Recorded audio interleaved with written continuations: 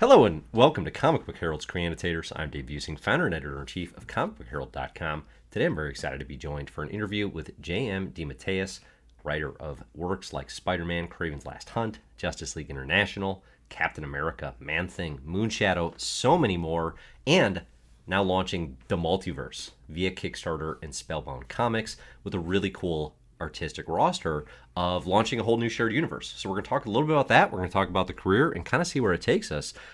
Thanks so much for joining. I guess let's start here.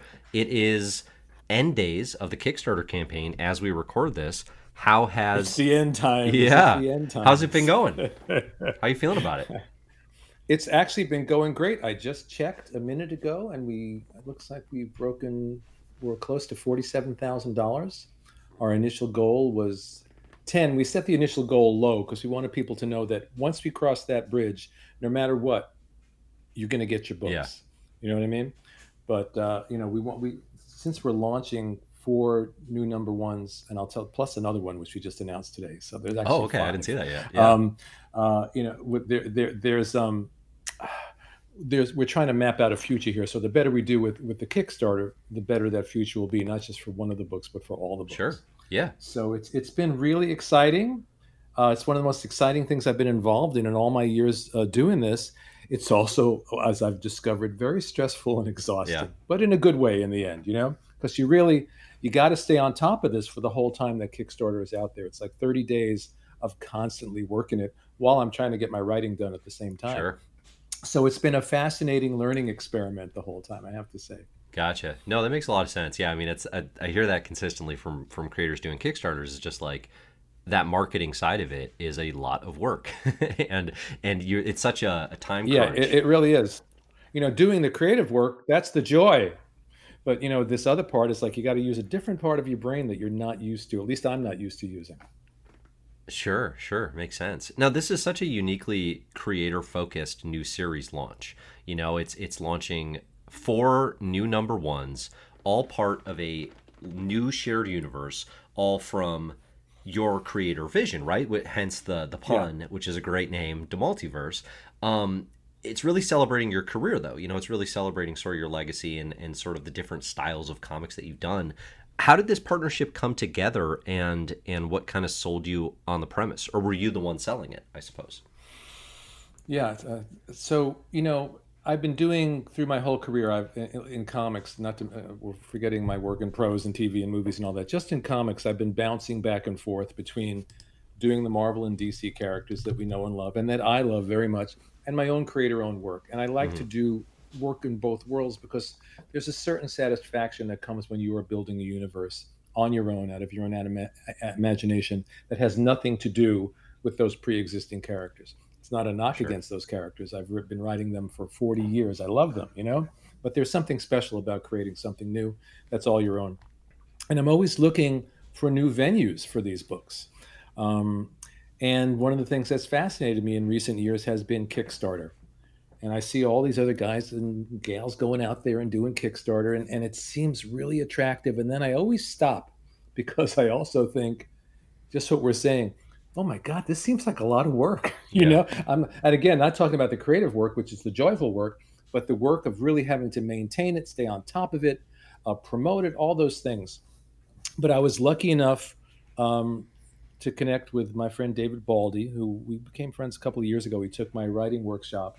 David is a writer and producer for television. He's worked in TV for like 20 years, also a huge comic book fan, and always wanted to stick his toe into the comic book waters. And basically, we were having a conversation like this, and he said, I'd be happy to partner with you on the Kickstarter and take some of that burden. And David is also a businessman. He runs a very successful business along with his writing career. So he's got that brain. He's got that left brain that I don't possess at all. I'm all right Yeah. brain. And we started talking about, well, what do you want to do? And I pitched him like four different things, thinking we would pick one of them and see it through to a 5-issue series. And he said, well, why don't we do all four of them? And he came up with this concept of launching four new number ones. And the idea Yeah. of, and all of these stories are all different genres, different tones, different styles. So each one is unique in its own way. And kind of as you said, each one reflects a different direction of my writing career. So I suddenly thought, that's a really cool idea. and we got together this fantastic group of artists, most of whom I've worked with before, not to mention all the guys that pitched in and are doing alternate covers and covers for our collected edition. So it's a huge array of talent, the color down to the colorists and the letterists, everybody, top-notch talent. And this thing just sort of exploded, and here we are. And it's really, really exciting and really fun and exhausting, but in a good way. Yeah, yeah. Well, and one of the things I enjoy is it's what the way you talk about on the Kickstarter is, these are the number one issues, right? And folks can get a copy of those. You can kind of get it collected as potentially kicking off the series. There's a fan vote, I think, to kind of pick. Yeah. Like, So which yeah, one will I be should probably clear the that first up. one. So there's Yeah. four individual issues, or you could get them. There's four individual issues. Also, each issue has an alternate cover by a very, very well-known artist providing an alternate cover. You can buy them individually. You can buy the alternate covers individually. You could buy them all, or you can buy the collected edition, which will have all four of the books and all the artwork plus extras in the back. And I'm writing little essays about each project. Tom DeFalco is writing a foreword to the whole collection. So you can mix and match. And then today we just announced as a bonus a fifth title that we're throwing into the mix. That What's that will one? I not haven't be seen it yet. it's called the Edward Gloom Mysteries. It's sort of a gothic thriller, and we'll get to that. We'll talk about them all individually. And we just threw that because this is another project I've been working on with an artist friend of mine, Vasilis Godzilis, a wonderful artist from Greece. And we thought, let's throw in one more. And this one is just one. It's in there as a bonus. You can buy it as an add-on. It's not part of the contest part. The contest part is anyone who buys all four of them or buys the collected edition gets to vote on which is the first of these series, because our intention is to continue them all. But Yeah. they get to vote on which is the first that we will continue. And based on the voting, that's the one that we'll go forward with and finish the miniseries. Yeah. Okay. Cool. Cool. I was especially excited to see Sean McManus in the roster because I really love the Doctor Fate run that you two Yeah, did together. thank you. Of Thank you. course, That's one of my with favorite collaborators. things that I've ever done. Yeah. Yeah. Yeah, it's a super fun run. It's I wish more people were familiar with it and it was better collected, frankly, because it's Better one collected. that How about especially like collected at all? Yeah. how about anything? Yeah, exactly. Yeah. But you got like Doctor Fate in a movie right now, and it's like that's I a know. run that I'm I push hoping that people maybe to. that we'll get some reflected love from that, and they'll finally collect that run. Because You would as think so. as You you would know, I'm think so. sure I did a four issue Doctor Fate miniseries with Keith Giffen that set up the whole new Doctor Fate, and then Sean and I did 2 years uh, of Doctor Yeah. Fate, which was a complete story with a beginning, a middle, and an end, which is something that's pretty rare. You don't get to do that very often. Right. And Well, and it's a. Oh, go ahead. Go ahead. oh no, sorry. I was just gonna say like it's the rare superhero book that it feels like a creator own verse. I think in a lot of ways, Yes, where it feels like you that's really one got of to the put your own things. stamp on it. We did this in the 80s. There was a lot of freedom in the 80s, I have to say. And I was working with Karen Berger and Art Young, and this was pre-Vertigo. But had there been Vertigo, this would have been a Vertigo book because I, Yeah. I was Yeah. given the freedom, and we were given the freedom to make this book as personal as possible. And every once in a while, you're lucky enough to get a framework to pour like everything that you are and all your points of view on life, the universe, and everything in that moment into that series. And that's what I got to do with Dr. Fate. So to be able to work with Sean again all these years later, because he is one of my all-time favorite collaborators on Layla in the Lands of After, has just been delightful, really delightful. That's awesome. That's awesome. Now you were pretty ahead of the curve on your Doctor Fate run, especially in terms of like you had a character that historically had been male. You put a woman in the lead role. A switch from that history. That's something that comics like the Big Two have caught up with in more recent years. What kind of resistance, if any, did you meet at the time? What was that experience like? I didn't meet any, and certainly not editorially. There was no resistance. As I said, I was working with Karen Berger, who is as Yeah. forward-thinking an editor as you're going to find, and then Art Young, who Oh yeah. was part of Karen's office. So no, I had two incredibly supportive editors who let us basically let out the line as far as it could go. It just held on enough so that we didn't float away. You know what I mean? Sure. Sure. Okay. Very good. Very good. Yeah, it's a super fun run. I do recommend people check that out. Like, go to your local comic shop, ask them, "Hey, can you help me find some Yeah, I try to copies explain that of one this run?" because it's like it's a little bit of everything. On one level, it's superhero, but it's also supernatural. It's also very spiritual / mystical. It's also very psychological, and it's also comedy. Depending on the Yeah. moment in Yeah. the story, it's all those things, and that's why it was so much fun because it was everything that I wanted to write within that one package.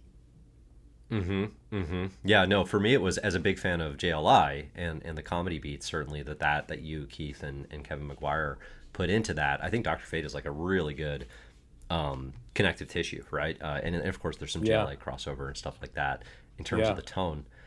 One thing that I'm curious about, so I've actually been reading Moonshadow for the first time recently in preparation for this, and I've been Ah, having a great great. time going through it. But one of the things that I love about it, I'm really enjoying, is like you just clearly lean into writing creatively regardless of the expectations of the medium. And I've seen you talk in interviews a lot how you were finding yourself as a writer, like you really had this Yeah. flourishing moment of like, oh, this is my voice, this is who I am. Um, and one of the things that I liked about when in interviews when you talk about this is some of the stuff that maybe feels more like prose or things that are typically outside comics. You're like, well, it's a comic because we say it is. Like we put it in a comic, That's we can exactly right. decide. Yeah. How much do you enjoy playing with form and expectations still? And do you think we'll see some of that with the Multiverse? Absolutely. Yeah. I mean, there's a philosophy that says, oh, well, comics, I remember I used to hear this a lot, comics are movies on paper. And my answer is, Mm-hmm. well, if that's what you want it to be, that's what it is.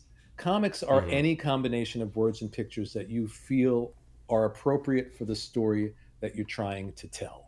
And with Moonshadow was really my first chance to really explore that. One of the things I explore, and it shows up in some of these books as well, Wisdom especially, and actually in this new book that we just added today, the Edward Gloom Mysteries. I like the doorway between comics and novels, and prose. I don't Yeah. think there's, if you read Moonshadow, there'll be sections where it's essentially text and illustration for 3 or 4 pages. And then we jump back into regular comics and then back into text and illustration. And Right. I like weaving that way. And then you may do a sequence where it's all regular comics panels with no words whatsoever. And 3 pages of text and illustration. It's whatever the story needs. And I like to play with that. And I like to continue to play with that. And you'll see that in these books for sure. Each one of them has a little bit of a different flavor and a little bit of a different bent. But there are sections of Wisdom, for instance, which is our supernatural Western, where it's just that. And Tom Mandrake did these pages that almost look like woodcuts. Just Mm. absolutely beautiful. While we step back in time to get into some of the characters' backstory and then jump back into, quote, standard comic book storytelling from there. Sure, sure. No, it's very cool. I definitely appreciate that because as somebody who, I always say this, as somebody who reads too many comics, it's incredibly appealing when creators have the confidence and the desire to play with like, yeah, like get us out of the funk, get us out of the grids for a minute and do something that feels a little different. And it can be as simple as, one technique I really enjoy in like your late 80s, early 90s work is just like tilting text boxes. Like just breaking up the text, moving it all around the page. I don't know, just little tricks like that that kind of Right, they right, right, feed into right. the tone. It helps. Yeah, yeah, yeah. Well, because I always say every single element of the story is really, really important in a comic book. One element wrong, like the reader takes the lettering for granted. Oh, it's just the lettering. I'm Oh just yeah. reading and reading and reading. But for me as the writer, the lettering is the delivery system for my story. And the way those words enter the reader's brain impacts how they perceive my story. And I've seen it again and again. A really good letterer will raise a story up. And I've seen a great script be dragged down by subpar lettering. And you don't realize it as a Yeah. reader because you're not really conscious of the lettering. But if the lettering is off, the story doesn't seem right. And it's true of every piece of the puzzle in a comic book. If the wrong inker is paired with the penciler, if the coloring is off, any one of those things can completely blow the thing up. You need all the elements in Right. place.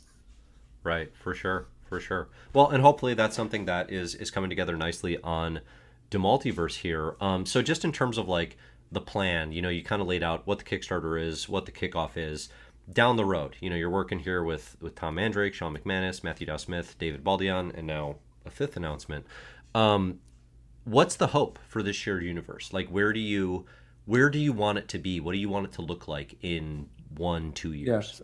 Right. Well, let me back one thing up because you keep referring to it as a shared universe. And the only reason it's a shared universe is because these universes came out of my head. It's not like we're doing a big Okay. crossover or anything. People hear, multiverse, and they're thinking, oh, it's, comic books, Crisis on Infinite Earths, or Yes. whatever it is. My Yes. goal is just to tell good stories with these different, we have 5 different stories. I want to see these stories get out there. I want to finish them. They're all really, really big stories. So for some of them, I don't even just see one miniseries. I see them going on as a series of miniseries. Okay. But the first goal is just to get them out there and tell these stories. So much of comics, and it's not really the fault of the companies, it's sort of a shared blame between the companies and the audience, have become events. Mm-hmm. Everything is the big event. Let's jump on for the big event. And this is the event that's going to change everything until the event 6 months from now, that's going to change everything until the event 6 months after that. And for Yep. me, that's not what it's about. I understand why if people stop buying these big events, the companies would stop doing them. It's as simple as that. Um, Yeah, to sure. me, it's all about just tell a good story. And these are now 5 stories that I'm really invested in. And I just want to bring people along on a ride and tell them good stories. It's as simple as that.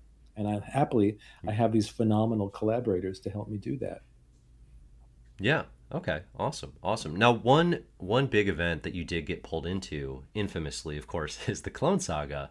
But Hmm. one thing I often talk about, and we've talked about, we cover Marvel Comics kind of year by year, and one thing that stands out from that era though is like your Spidey books don't really suffer, and in fact, you get these really good Ben Riley stories out of that era that are a lot of fun, and I think fans who have experienced that and don't succumb to the sort of fan consensus of like, oh, Clone Saga, I got no time for that, have a pretty good time with those Ben stories. That's a character you got to return to very recently this year, Yes, I with David did. Baldeon, who's one of the artists in this. Yes. It's a really fun miniseries. What was it like? I guess actually not what was it like going back so much as what is it about that character that appeals to you now, like going back to it? Like, are there questions that you feel like you can address, 30 years later that you didn't in the 90s, let's say?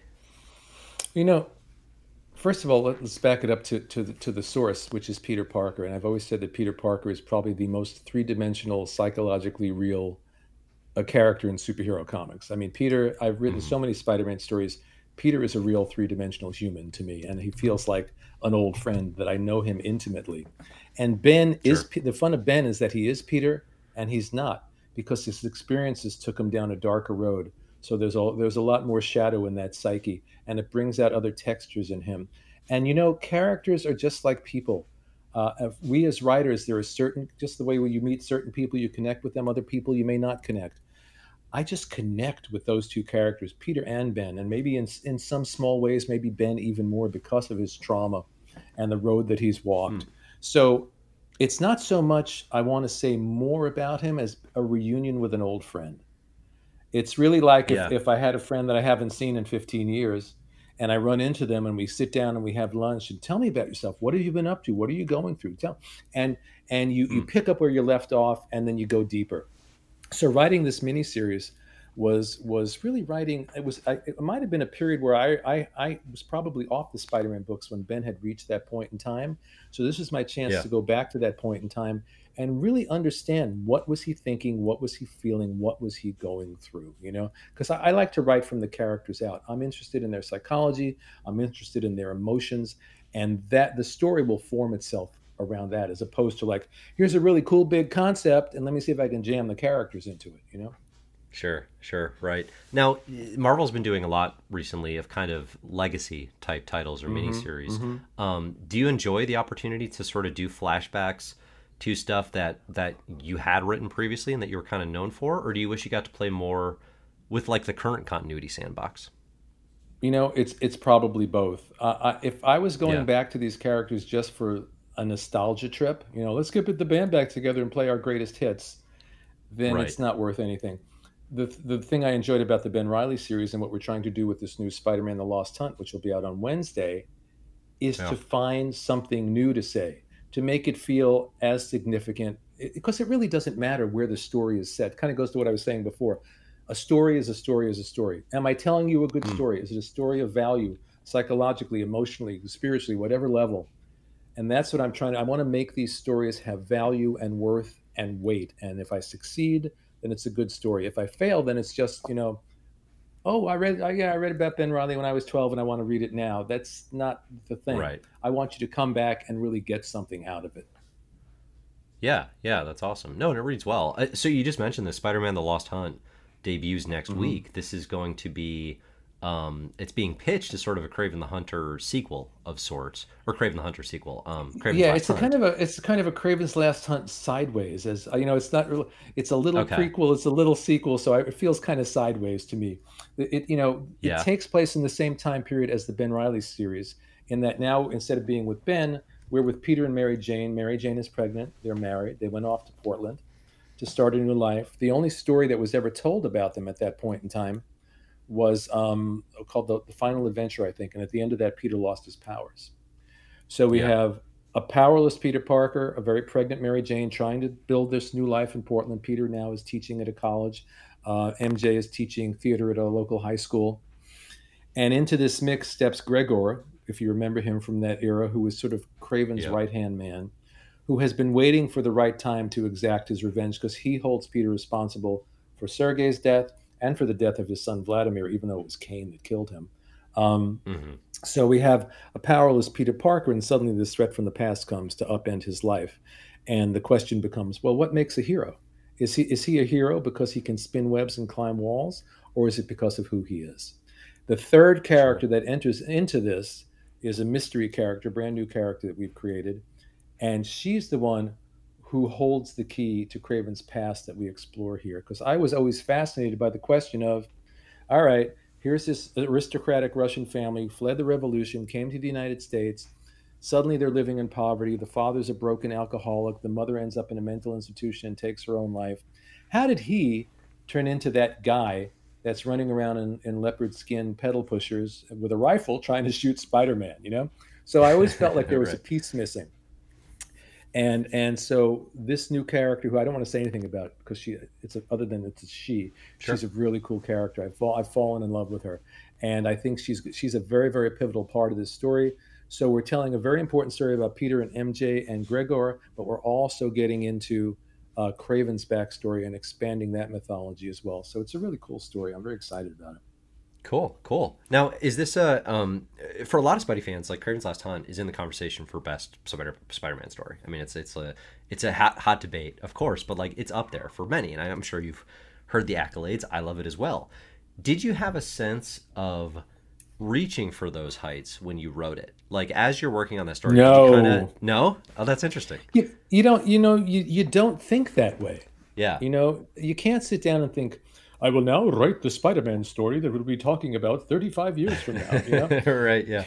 you're I hate to be redundant, but you're just sitting there trying to write the best story you can write in Yeah. that moment. And especially back then, because even collected editions were fairly new. I remember when Craven was collected in a hardcover, it was like, that was a huge deal, you know? Oh my God, they Yeah. collected Yeah. Yeah. this thing in a hardcover edition.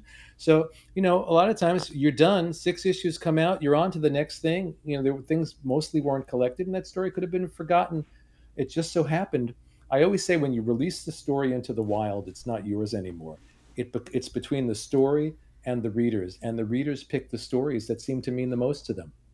There may be Hmm. lots of other stories or even other Spider-Man stories that may mean more to me personally than Craven's Last Time. Not that I don't love that story. I mean, working with Mike Zeck Sure. and Bob McLeod, you can't ask for anything more. But the audience decided that that was the story for them. And so here I sit all Yeah. these years later. I go to conventions. At least a third of what I sign has got to be Craven's Last Time. Yeah. You know, Sure. I mean, and it's what I huge. It's love absolutely about it, massive. people are discovering it for the first time. Uh huh. You know, that, like you're Yeah. saying, you're reading Moonshadow for the first time. That's incredibly gratifying for me to know that that story is still out there and people are still reading it. And it's the same thing is happening with Craven. I see it with the JLI stuff that Keith Giffen and I did. That people, oh, I just read this Oh last yeah. week. I really loved it, and that's what you hope for. So if the audience says that's the one for them, it's okay with me. You know, I got nothing to complain about. Yeah. Have you? So I mean, you're out there obviously and doing great work, and folks are talking to you at cons and all that. Have you seen a resurgence over the last, I don't know, several years, let's say, last handful of years in JLI fandom? Because that book feels uniquely ahead of the curve, at least to me, in terms of the tone and the attitude, and it feels like the fandom for that book grows and grows and grows. Has that been your experience as well? I guess it has. You know, I sometimes I look at some of these Marvel movies, and the tone of some of these Marvel movies, and I say, Yeah. well, that's JLI. That's what they're Yeah. doing. They're doing JLI. Guardians of the Galaxy. That's not JLI, you know. Uh-huh. And I know James Gunn is a fan, so it makes sense. Um, so yeah, I guess when I think about it, it's not so much that does it grow and grow and grow. Yeah, probably in recent years more and more. But I don't know. Maybe it's because I'm going to more and more conventions and I'm talking to more people. Although I have to say, the past 2 years Sure. since COVID, I haven't been to any conventions. But before that, I was going to Yeah. quite a few conventions, not just in the States, but around the world. There've been a lot of international conventions, and we get invited to. And my wife and I go and have a beautiful trip in another country. And the best part is, you get to meet some guy in Italy or Mexico or Greece who said, these books mean so much to me. And, the Yeah. JLI fan in Mexico, the Craven fan in Italy, the Moonshadow fan, whatever. It's so gratifying because most of us that do this, we work in isolation. We're in our offices, we're by ourselves. I always say I'm alone in a room playing with my imaginary friends. And sometimes Yeah. you forget that the work goes out there. So any feedback that you get is phenomenal. And then to travel to another country. I did a podcast the other day with a guy from Saudi Arabia, which I had no idea that there's a hardcore comic book fan base in Saudi Sure. Arabia. And he's sitting with me, completely emotionally moved, talking about the death of Aunt May in Yeah. Amazing Spider-Man 400. And I'm like, I'm almost speechless, in the best possible way. It really touches me very deeply to know that these stories have gone out and made their way across the world, and they actually mean something to people. It's a great thing. Yeah, no, it's very cool. It's very, very cool. Yeah, no, that's definitely one thing that even just in my limited capacity of talking about these things and writing about them online is you just realize the extent of the fandom, the global nature of it. Like it's just so absolutely massive, and so heartfelt. I think in so many cases, Really it heartfelt feels because like, comic book yeah, fans are very passionate and they're very sincere. yeah, Because they love this stuff. And I know because I'm still a fan at heart and yeah, I love this stuff. I couldn't have done it for as many years as I've been doing it had I not loved it. It's the same when it's all cooking for me. It's the same feeling I had when I was 10 years old, laying on my living room floor reading comics. It's that sense of wonder and that sense of excitement. And you hope that you never lose that. I was just thinking about this because it's as I get older, I'm thinking more and more about. I read a lot of superhero comics. I often very much enjoy them, but then there's that creeping adult cynicism sometimes, right? Where it's Hmm. like, oh, I kind of just want to read more mature stuff outside the medium. What do you think helps you stay engaged and kind of maintain that passion for those types of stories? Superhero, which can be obviously geared younger at times. I never, first of all, I don't think of them as being geared younger. I just don't. I just think of them. Yeah, Again, I'm going to be redundant. I'm just thinking, can I tell the best story with this character? What can I explore in this character's psyche and his heart and her heart and soul? So I don't think of it that way. Um, I have to say also, one of the reasons I've been able to return to these characters again and again is because of what we were talking about with the multiverse books. That I've also been able to go out and do lots of other things. I've written sure. autobiographical comics. The stuff I do with Giffen is humorous comics. I've done kid friendly fantasy. I've done the personal creator own work like Moonshadow, metaphysical stories. So I like to mix it up. That's what keeps me Yeah, going. I think honestly, if I'd only written superheroes all these years, I think I would have probably burned out. But because I right. have that diversity, not to mention the work I've done in TV and film and prose and all these other things, I then get to come back to it with a fresh eye. So when someone says, "Hey, you want to write Ben Riley?" I get excited because I get to go play with my friend Ben Riley again. Sure, sure. No, that's cool. That's cool. That makes a lot of sense. Yeah, I mean, it is interesting. The diversity of your bibliography is really pretty stunning. Usually, when I come into these interviews, I like to prepare by reading as much of a creator's catalog essentially as I can. And with yours, it was like I can't touch nearly. I can't even close to cover that. But I did as much as I could. I read I read a boatload that I hadn't read before, which was Sometimes super people want fun. to discuss my career. I'm on a panel and they want to discuss it chronologically. So, Yeah, the hour's over and we're like at 1983. You know what I mean? It's like, when I've been doing this a long time, so you really can't do it chronologically. Um, yeah, sure. but There's a lot of good stuff I out would, there. yeah, thank you. I would love to bring it back to the multiverse just to let people know what these individual Please. books are, and who's doing Yeah, them. And I'll do the yeah, shorter definitely. version. Yeah. There are the four main books, and then this bonus book that we unleashed today. The four main books are the ones you get to vote on. You mentioned Sean McManus and Dr. Fate. So Sean's doing a book called Layla and the Lands of After, which is about a 13-year-old girl who is riding her bike home one chilly October night, finds herself enveloped in a ball of light, carried away, lands in this extraordinary magical land where the rivers sing and the trees talk and the animals have consciousness. And she thinks, she's like, is this Oz? Is this Wonderland? Is this Neverland? It's the classic, through the wardrobe kind of feeling, until this cat comes walking up and she realizes that this is her cat that died 5 years before.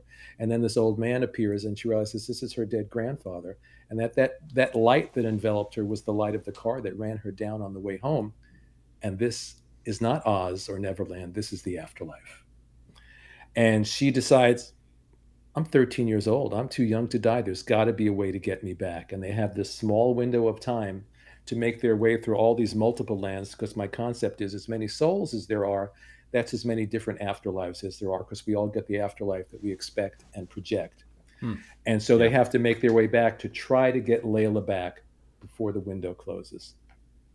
So that's the first one. And Sean, Sean has worked with Alan Moore on Swamp Thing and Neil Gaiman on Sandman and me on Fate and so many other things. And if you want someone that's going to build a fantasy world for you like this, I mean, the work, if you've seen any of the pages online, the work that Sean is doing on this is just extraordinary, just extraordinary. But it's true of all these guys. I think they're all at the top of their game with these books.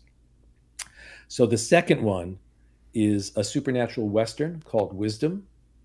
And my one-liner on that is Deadwood meets Lord of the Rings. Because on the one hand, it's a very gritty, realistic Western. On the other hand, it's the journey of our main character who eventually evolves from this very sort of pampered son of a wealthy businessman living in New York in the 1850s to as they move west, as his life begins to fall apart, as these spectral beings burn down his home and he thinks killed his wife and child, he evolves into one of the fiercest gunfighters in the West and ultimately becomes a sort of Dr. Fate of the Old West. He becomes a sorcerer tasked with defending the world from this great darkness that's coming. So that's the one hand, is he's protecting the world from the darkness that's coming. On the other hand, he finds out his wife and child are both alive. It's a little bit of sort of John Ford's The Searchers there. He has to find them, save them, redeem them, and save them from this dark force. So it's a big cosmic story. It's a very deeply personal story. It's a hardcore Western, and it's a magical story at the same time. And Tom Mandrake, whose two fortes are doing the supernatural and doing the Western.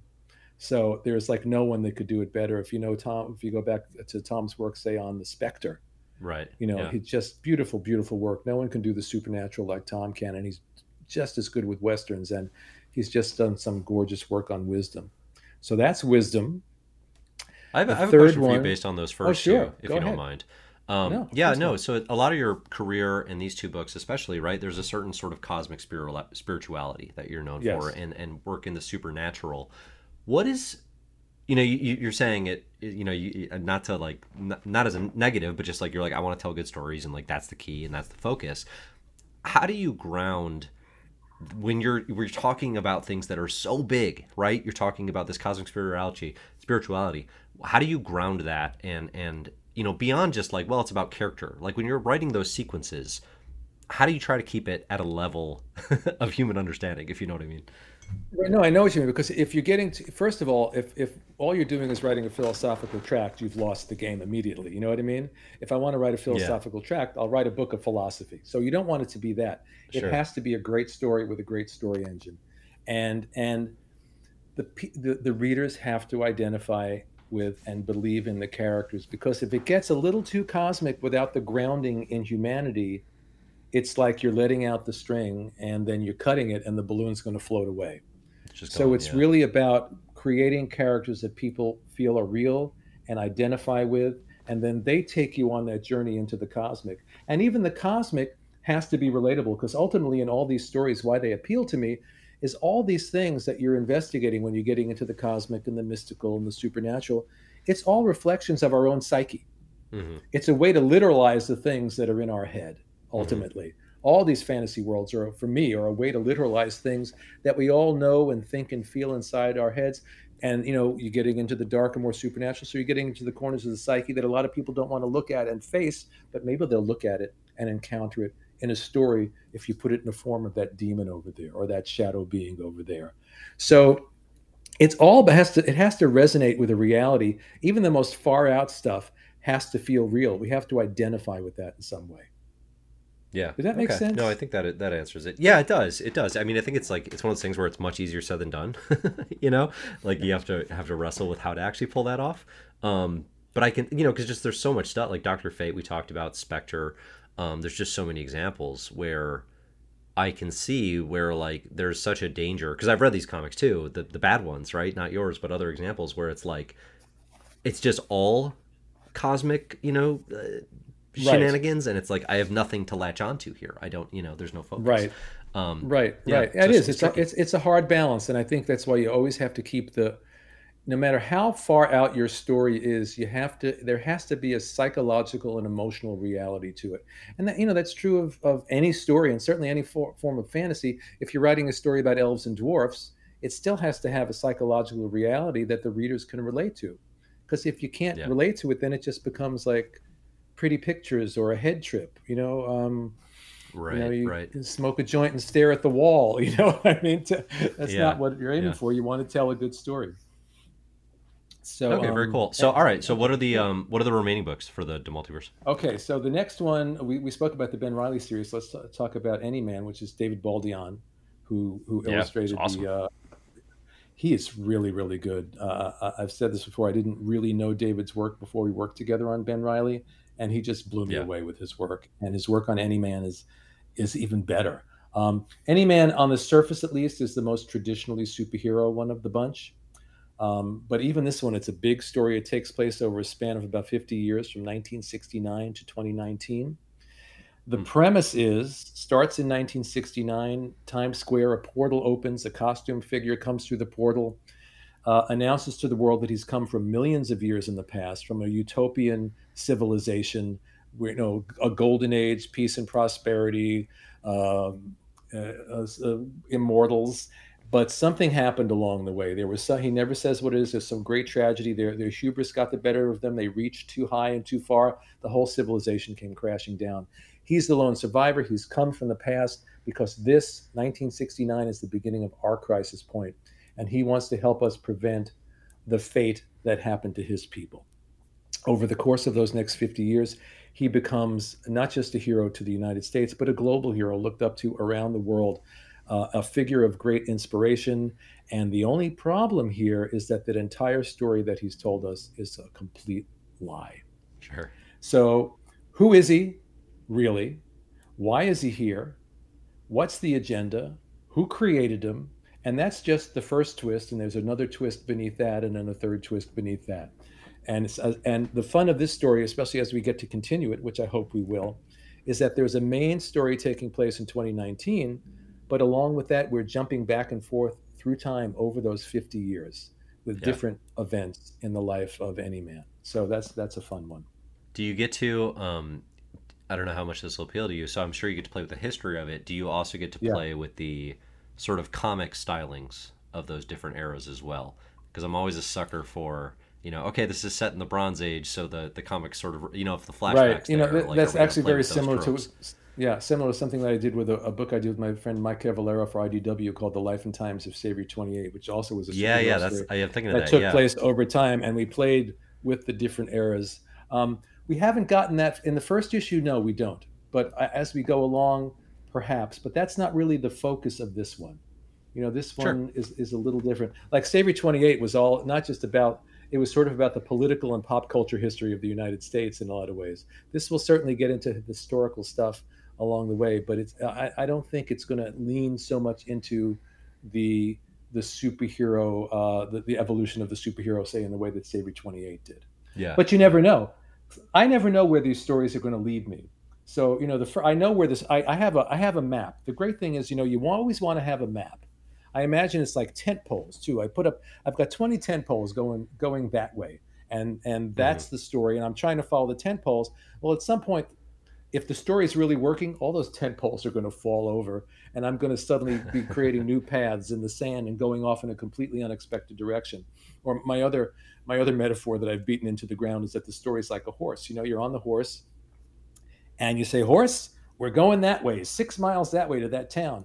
And the horse gallops off, and it goes for about a mile and starts pulling off to the right. And you're like, "No, horse, I have to go this way." And it's pulling off to the right. And you, as the rider, Yeah. have a choice. Do you allow that? Do you force the horse to go the way you want to go, or do you follow where the horse wants to go? And the horse is the story and the characters. The horse is Yep. always right. Listen to the horse. In a weird way, I just think that's the best advice I could ever give another writer is listen to the horse. Follow it where it's going to Interesting. lead you. Yeah. Because once the story takes over and has a life and a direction of its own, that's when you know you're onto a good thing. When the story rears up and surprises you, that's when you know you're onto a good thing. Hmm. Hmm. That's interesting. Yeah. No, it's Yeah, funny because it's like the way you talk about story as it's almost this sort of living, moving thing. I I think is believe very that. hard. Yeah. No, I can tell. I can tell for sure. Like I've heard you say it a bunch, and it's super.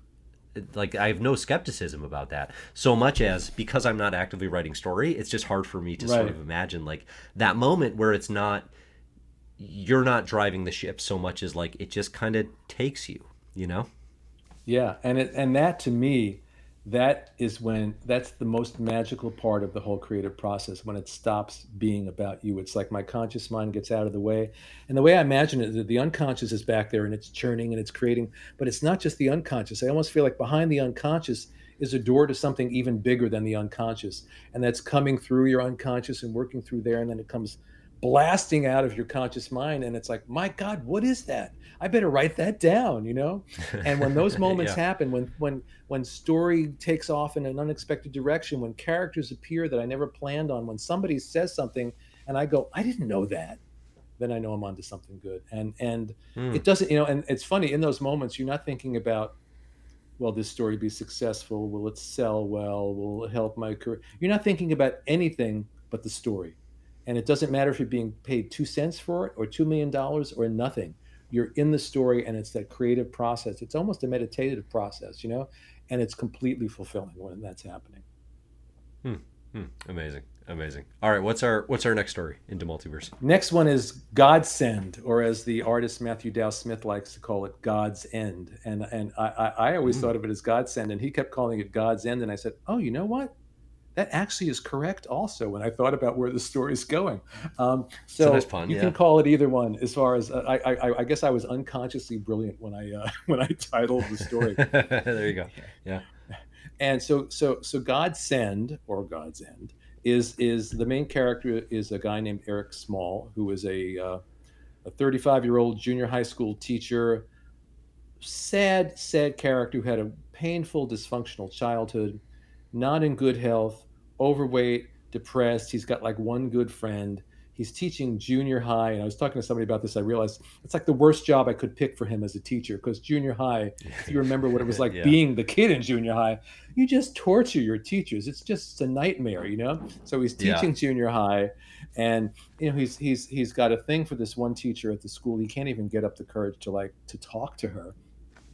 And into this sad gray life and into the world that he lives in descends this blue skinned celestial being that the media calls Godsend. And my one liner on this is Kirby Gods meets Philip K. Dick meets The Matrix. So Ooh. so he becomes completely obsessed with Godsend. And there's something in this being that he can't understand, and no one really knows who this Godsend is, where he came from, what his agenda is. His agenda might be a terrible agenda. We don't know. But Eric feels like there's something about this guy that holds the key to my own life and my own existence. And he's not the only one. Other people in the world are feeling the same thing. And one day, Eric's sitting at home and he looks up, and standing in his living room is this 7 foot tall being with a turtle's body and a man's head, calls himself Korm, Korm, and he basically says, "Get on my back." And Eric is like, "What the hell? Get on my back." Well, if a 7 foot turtle shows up in your living room and says, "Get on my back," you get on his back. And the guy basically flies him through the wall. And this begins a series of events that completely shreds Eric's sense of self.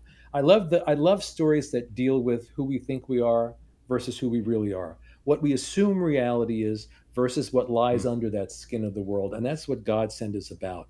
And so Eric's vision of himself and of reality gets shredded in that moment, and that really kicks the book off into something that, as we continue it, and I hope we will continue it, will introduce a whole new mythology and dozens of new characters along the way. So it's another Cool. really, really big story. Yeah, no, absolutely. I mean, yeah, I mean, just the tagline, right? Kirby, Philip K. Dick, Matrix. Like, that's a Yeah, hook yeah. right there. That You know, sounds pretty exciting to most comic I grew fans. up on the Twilight Zone. You know, I remember being like 5 years old the Sure. first time I ever saw a Twilight Zone episode, and it Oh resonated with man. me so deeply because the whole idea that, the world, and this has been my experience, the world is not what we perceive it to be. Beneath that skin of the world, there's a lot of other wild, interesting, magical, miraculous stuff happening, Hmm. and so I love stories that will poke through that skin of the world, peel it back. And that's why I think fantasy is actually one of the best ways to actually write about reality, because reality is far more fantastic than we take it to be. Hmm. So Interesting. Interesting. and Godsend really plays with those themes, really plays with Yeah. those themes. Okay. All and right. And then and what's finally the new we have guy? our What's bonus what's the book. new Yeah, one? the bonus book is called The Yeah. Edward Gloom Mysteries. And I haven't had to describe this one since we just announced it today, so I'll try to clumsily describe it for you. Hey, no worries. Yeah, My you can one test it out here. here, here's my one liner on this one. It's Frankenstein meets Sherlock Holmes as written by Charles Dickens. How's that? Okay. Yeah. All it, right. it takes it takes place in a world that is not any particular world. It's sort of a mashup of the modern world and Victorian London, with all its attendant fog and gothic gloom. And the main Yeah. character is a Frankenstein-like creature that was cobbled together from the bodies and brains of a dozen different dead people. But he has escaped his creator, and he is far from a monster. He is probably the most sensitive soul you're ever going to meet on the planet. He is a poet. He's a novelist. He writes symphonies. He's a mathematician. He's a historian. He's a philosopher. And he writes all these things under different names and sends them out into the world. He lives a very quiet, cocooned life with his girlfriend, who happens to be a ghost, and several other people in his little family. And so he is belying his monstrous frame. He is probably the most sensitive soul and a true genius who wants to bring beauty into the world. And then something begins happening in his city, which is called Amsterdam City, Damn, Amsterdam, where these creatures begin appearing and disrupting life in the city. And he begins to realize that his creator, this mad woman who created him, who he believed to be dead, is back. Hmm. And now he's being ripped from his cocoon. He has to go out into this world that he fears with his little team, solve these mysteries of what's going on, and stop her. So Hmm. that's the premise. And the artist is Vasilis Gagzilis. He's from Greece. I've worked with him for years. He's one of the most talented artists I've ever encountered. Also one of the fastest too. He does everything from realistic painting to the most surreal comics you've ever seen. And he's really kind of working in this one in a sort of Bernie Wrightson, Mike Plug '70s style. Oh, nice. Yeah. It's a beautiful book, and it was really a last minute decision because we've been working on this book all along and talking to publishers, and we thought, the first issue's done, let's throw it in as a bonus. And so now we get not 4 books but 5 books. And as I said, the other 4 are the Nice. ones you vote on. This is just an extra for people that have supported us, and also to bring in some people for the last week of the Kickstarter, and just to make it like it's kind of like a Christmas feast. If you're not a fan of my work, it's not a Christmas feast. But if you like my work, it's a Christmas feast. Yeah. Oh, if you're not a fan, you're probably not back in the Kickstarter anyway. So that's Right. that's Although I fine. have to say, Um. when you consider the talent that we have here, I always say just remove me from the equation, and you look at Tom Mandrake and Matthew Dow Smith and Vasilis and David Baldion and Sean McManus, and then we have alternate covers by Kevin McGuire, Dustin Yen, J.H. Williams III.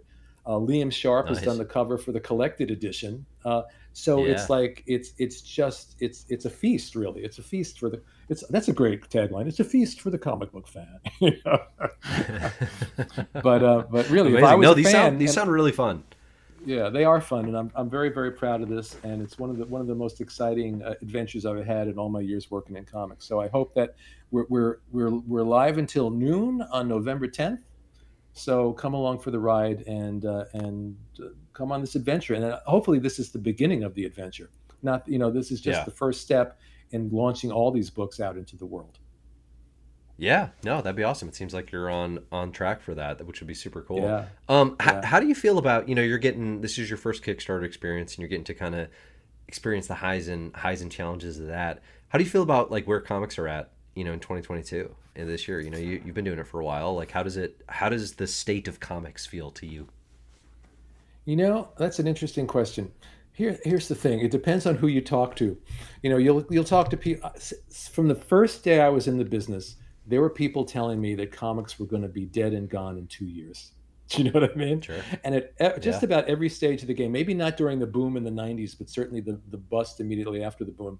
Again, oh no, comics were done. They're just going to license us out. They're going to make movies, and they don't need us, and all that.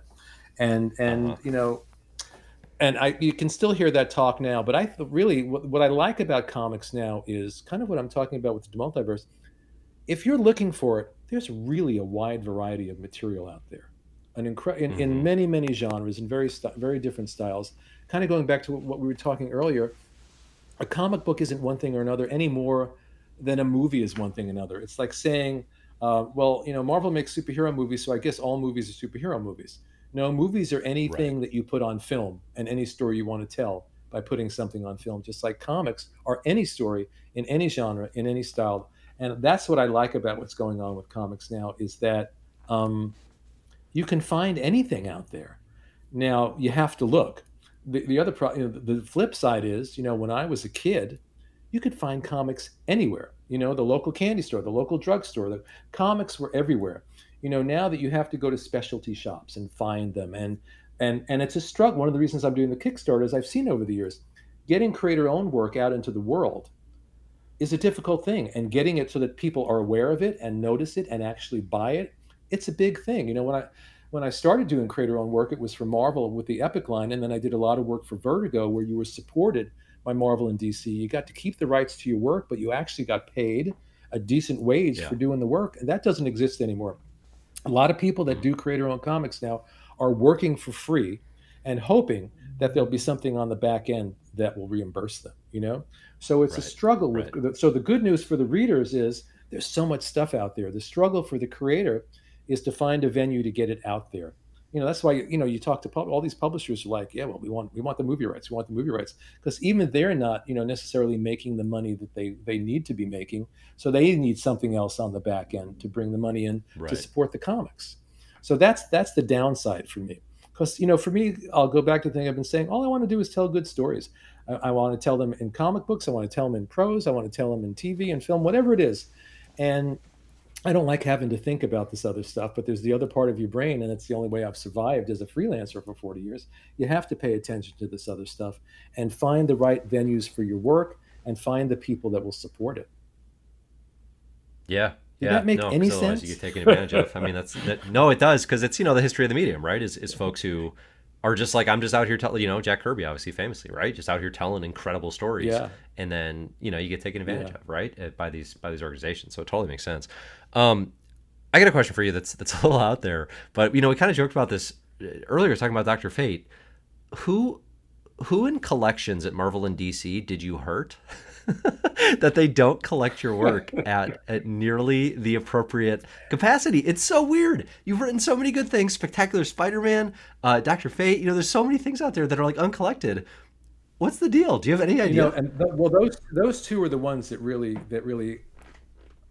I'm totally speechless. I don't understand why, Yeah. especially that's, I could see Doctor Fate as a more obscure character, though. Now that he's in this movie, maybe that will give them a push to get these collections out there with Doctor Fate in them. It often does. Yeah. Um, but the Spectacular Spider-Man run, in some individual issues have been collected in other collections, but I don't understand.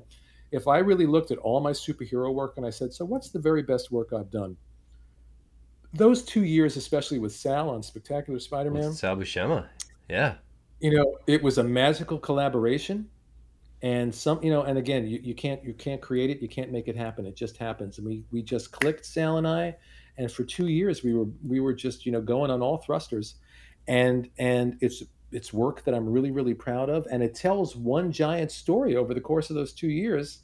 And I would Yeah. love to see it out there. And I have no clue why it hasn't been collected. And I'm just like everybody else. The solicits come out every month, and I'm looking, oh, is it? Because sometimes I see stuff of mine collected that I'm like, gee, I'm really sorry they collected that. I would like to have drifted off into obscurity. And here's this work that Yeah. I'm so proud of that's never been collected. I have another story at DC. I did a Batman story for Legends of the Dark Knight called Going Sane with Joe Staton. Yeah. Oh yeah. Maybe if not the best, one of the very best superhero stories I've ever done. They collected it once Hmm. about 10 years ago. It went out of print and it hasn't been in print since. That's so So weird. unfortunately, I have no control over that. I have control over my creator owned work, which is why in recent years I've been working really hard to get all that stuff back out in print because I have Right. some agency there.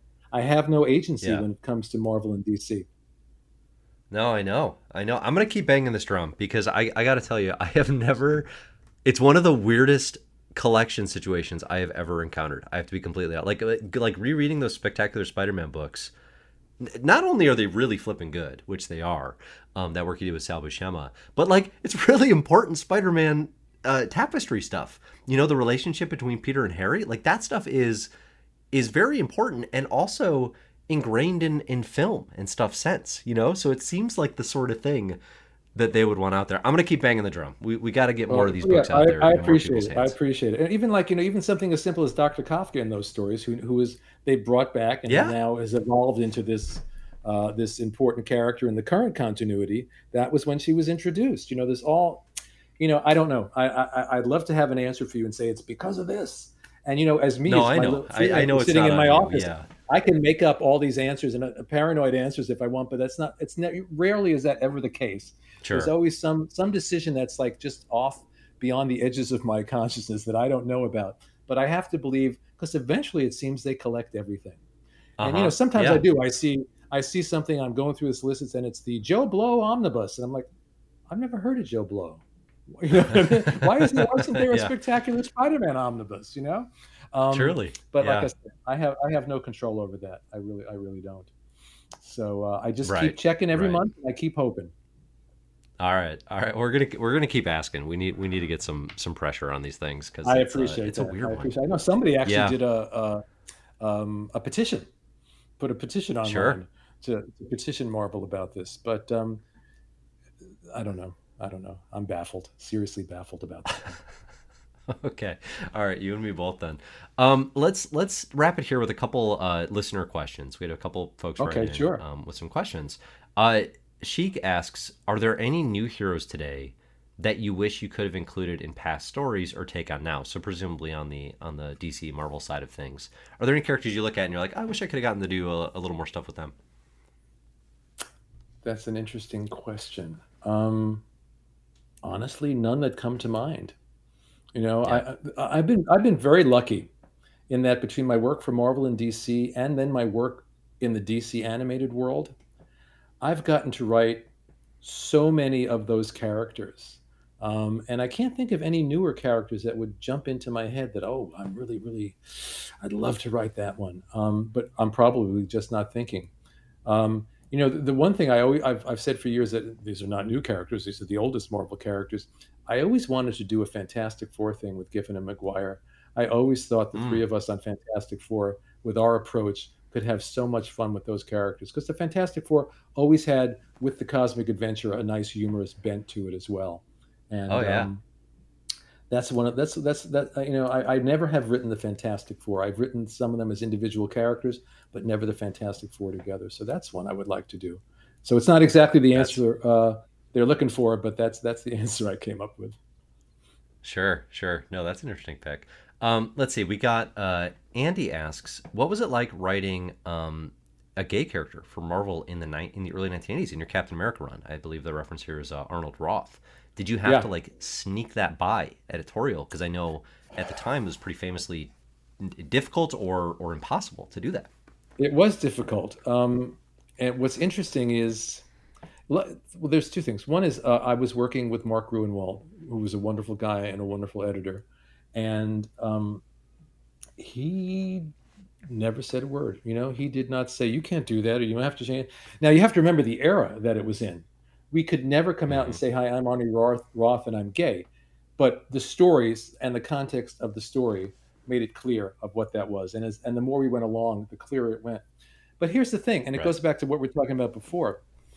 I wasn't trying to make some grand statement, you know, but it just made logical sense to me from a character sense and a story sense.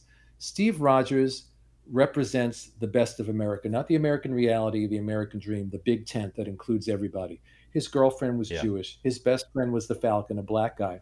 So when I brought in Arnie Roth, it wasn't like, oh, I'm going to bring in a gay character, capital G, capital C, It just felt like a Right. natural progression. And yes, we did a couple of times bump heads with some higher ups at Marvel, and I had some elements here and there that they rewrote a line or two because they thought it was too on the nose. But the great thing was that it was still really, really clear. There was one issue in particular when the Red Skull had captured Arnie, and he kind of created a 1930s cabaret scene and dressed Arnie Yeah. up like Joel Grey in Cabaret, and made him give this humiliating monologue about himself, Yeah. And the monologue really made it clear what he was talking about, and they rewrote that. But then you turn the page, and Steve is there holding Arnie in his arms, basically saying, "Arnie, your love for Michael is as sacred and as true as my love for Bernie, who was his girlfriend at the time." I mean, it was right there, Yep. hit it right on the head right there. So and it's only in looking back that I realized it was a big deal. At the time, it didn't feel like a big deal. Again, I was just riding that horse, following the story, and that's where Sure. it led me. So it's been a great Yeah. thing in the years since when so many people have contacted me on social media or at a convention to say it meant so much to me to see myself represented in a character like that. That's Yeah. amazing. Yeah. That's You amazing. can't ask for anything more. Right. Right. No, that's great. Yeah, and you're just reflecting the world and following the story. But it Yeah, is wild and like historically, like that's like a decade ahead of the doors actually being opened for a character like North Star to like openly come out as gay within a comic. right. So it's like really ahead of the time, and it's yeah. I mean, I think it is rewarding. I'm sure for readers, especially. So all right, we got a final question here from Jordy who Okay. asks, "What is your favorite memory of working on JLI with Keith Giffen and Kevin McGuire?" You know, my favorite memory will be a funny memory because it's not so much the creative work. We would go up to the office every other Friday. The checks would come down, and so all the freelancers would descend on DC on that Friday afternoon and wait to get their checks. Yeah. And we would go hang out in Andy Helfer's office, and Kevin was usually chained to a desk because, as Kevin will tell you, it was hard to get those pages out of him. But God, were they beautiful when he was done. And Keith would be there, and I'd be there, and Andy'd be there, and Andy would take us out to lunch, and it was the sense of camaraderie. I think, you know, it was just be there was the 80s especially was a really special time in comics. There was a sense of freedom on all the books. Like we were saying about Dr. Fate, I got to write Dr. Fate as if it was a creator-owned book and do anything I wanted with it. We were having Yeah. fun. They gave us the sandbox and said, "Have fun." And come, we all work alone in our little corners. People thought, Keith and I, oh, we're a writing team. We must be together in a room writing scripts. We worked in glorious isolation. I wouldn't know half the time what was in the stories until the plot showed up at my house, and I had to get the script done in 2 days and get it off. Yeah. So to come Yeah. together in the office was just a great time to be together and sit and talk and catch up. It was the same thing with the Clone Saga. My favorite memory of the Clone Saga is less about the stories than about the meetings we used to have every 2 weeks. The writers would go up to Marvel. They'd lock us away in a little conference room. We'd get Chinese food or pizza. We'd scream at each other for 2 hours, respectfully, and create stories Yeah. together. And that was the Yeah. fun of it, was being with these other creative guys because, again, we live in such isolation in our day-to-day lives. To get together and be in a room full of people creating story was just so much fun, especially people that you like. And what happens in this business with certain people is you start out as collaborators and you're thrown together, and over the years it becomes a friendship. I still pick up the phone periodically and I'll call Keith and check in and see how he's doing and what's going on, and we talk not as collaborators but as friends. And you wake up, Yeah. 20 years later or whatever it is, and you go, oh, that guy's not just the guy I worked with on that book, that guy's my friend. And it's a nice thing. Yeah. Very good. Very good. All right. What I think we've covered most of it, but what else is Okay. next? Is there anything else you want to make sure people know about? Let me see. What else do I? Oh, I do want people to know about my novella. I have a novella that came out in June. It's a supernatural thriller called The Excavator. It's my first prose that I've done since my novel Imaginalis came out in 2010. It's a book I'm really, really proud of. And speaking of Vasilis, who did the artwork on Edward Gloom, Vasilis did 10 beautiful painted illustrations for this book. You can get it as a good old fashioned book that you could pick up in your hands or an ebook on Hmm. Amazon. And so I will plug that. And I am actually working on another novella right now, which will be out probably in the first part of next year. Oh, So cool. it's been a lot of fun to return to prose after a 10-year gap. And Ben Riley, Lost Hunt is coming out next week, and hopefully the future of the demultiverse going forward. If we can get all five of Yeah. these books, I mean, I would be happy working on all five of these series for the rest of my life and just following these and just telling those stories. Obviously, while I want to keep doing the prose too, but I'm talking in terms of comics. I'd be happy if we could Sure. get these going, just working on those forever. But the great thing about this is there's always a surprise around the corner. Tomorrow the phone could ring and so, oh, you want to write such and such? Okay, and off you go. And it's something Yeah. that's the fun, is when it's something just like the story surprises you, your career surprises you. That's the only way you stay alive as a freelancer. You get the call for something unexpected, and your first reaction is, well, that's what? And then you go, oh, that would be really cool. And then you're off on a new adventure. So I can be talking about all this stuff today, and the next time you talk to me, it's five different projects. Yeah. Yeah. Oh, cool. Well, I'm looking forward to seeing what comes. We'll include Thank links to you. all that, of course, the excavator and the multiverse. But yeah, no, I really appreciate your time. I've enjoyed the work tremendously. We're gonna keep Thank you. hounding Marvel for some more collected editions. I think what you need to do But is go stand outside the Marvel office with a sandwich board, and says collect spectacular Spider-Man, and just walk up yeah, and down yeah, on the sidewalk. just waving copies around. That's Yeah, right. no, we That's can right. we can Yeah. do that. Yeah. Well, the last thing I'll say was funny. Well, happily, someone at a convention a few years ago was kind enough. They made a bound volume of Dr. Fate, and they gave it to Oh, me that's as a cool. gift. So I have a beautiful bound volume of Dr. Fate on my shelf. So even if DC never collects it, I've got it, You've got which it. is really You've sweet. got it. Really sweet. That's incredibly nice. Very cool. All right, good Yeah. note to go out on. Yeah. Thanks so much for joining, and I really appreciate your My time. pleasure. Thank you. Thank you.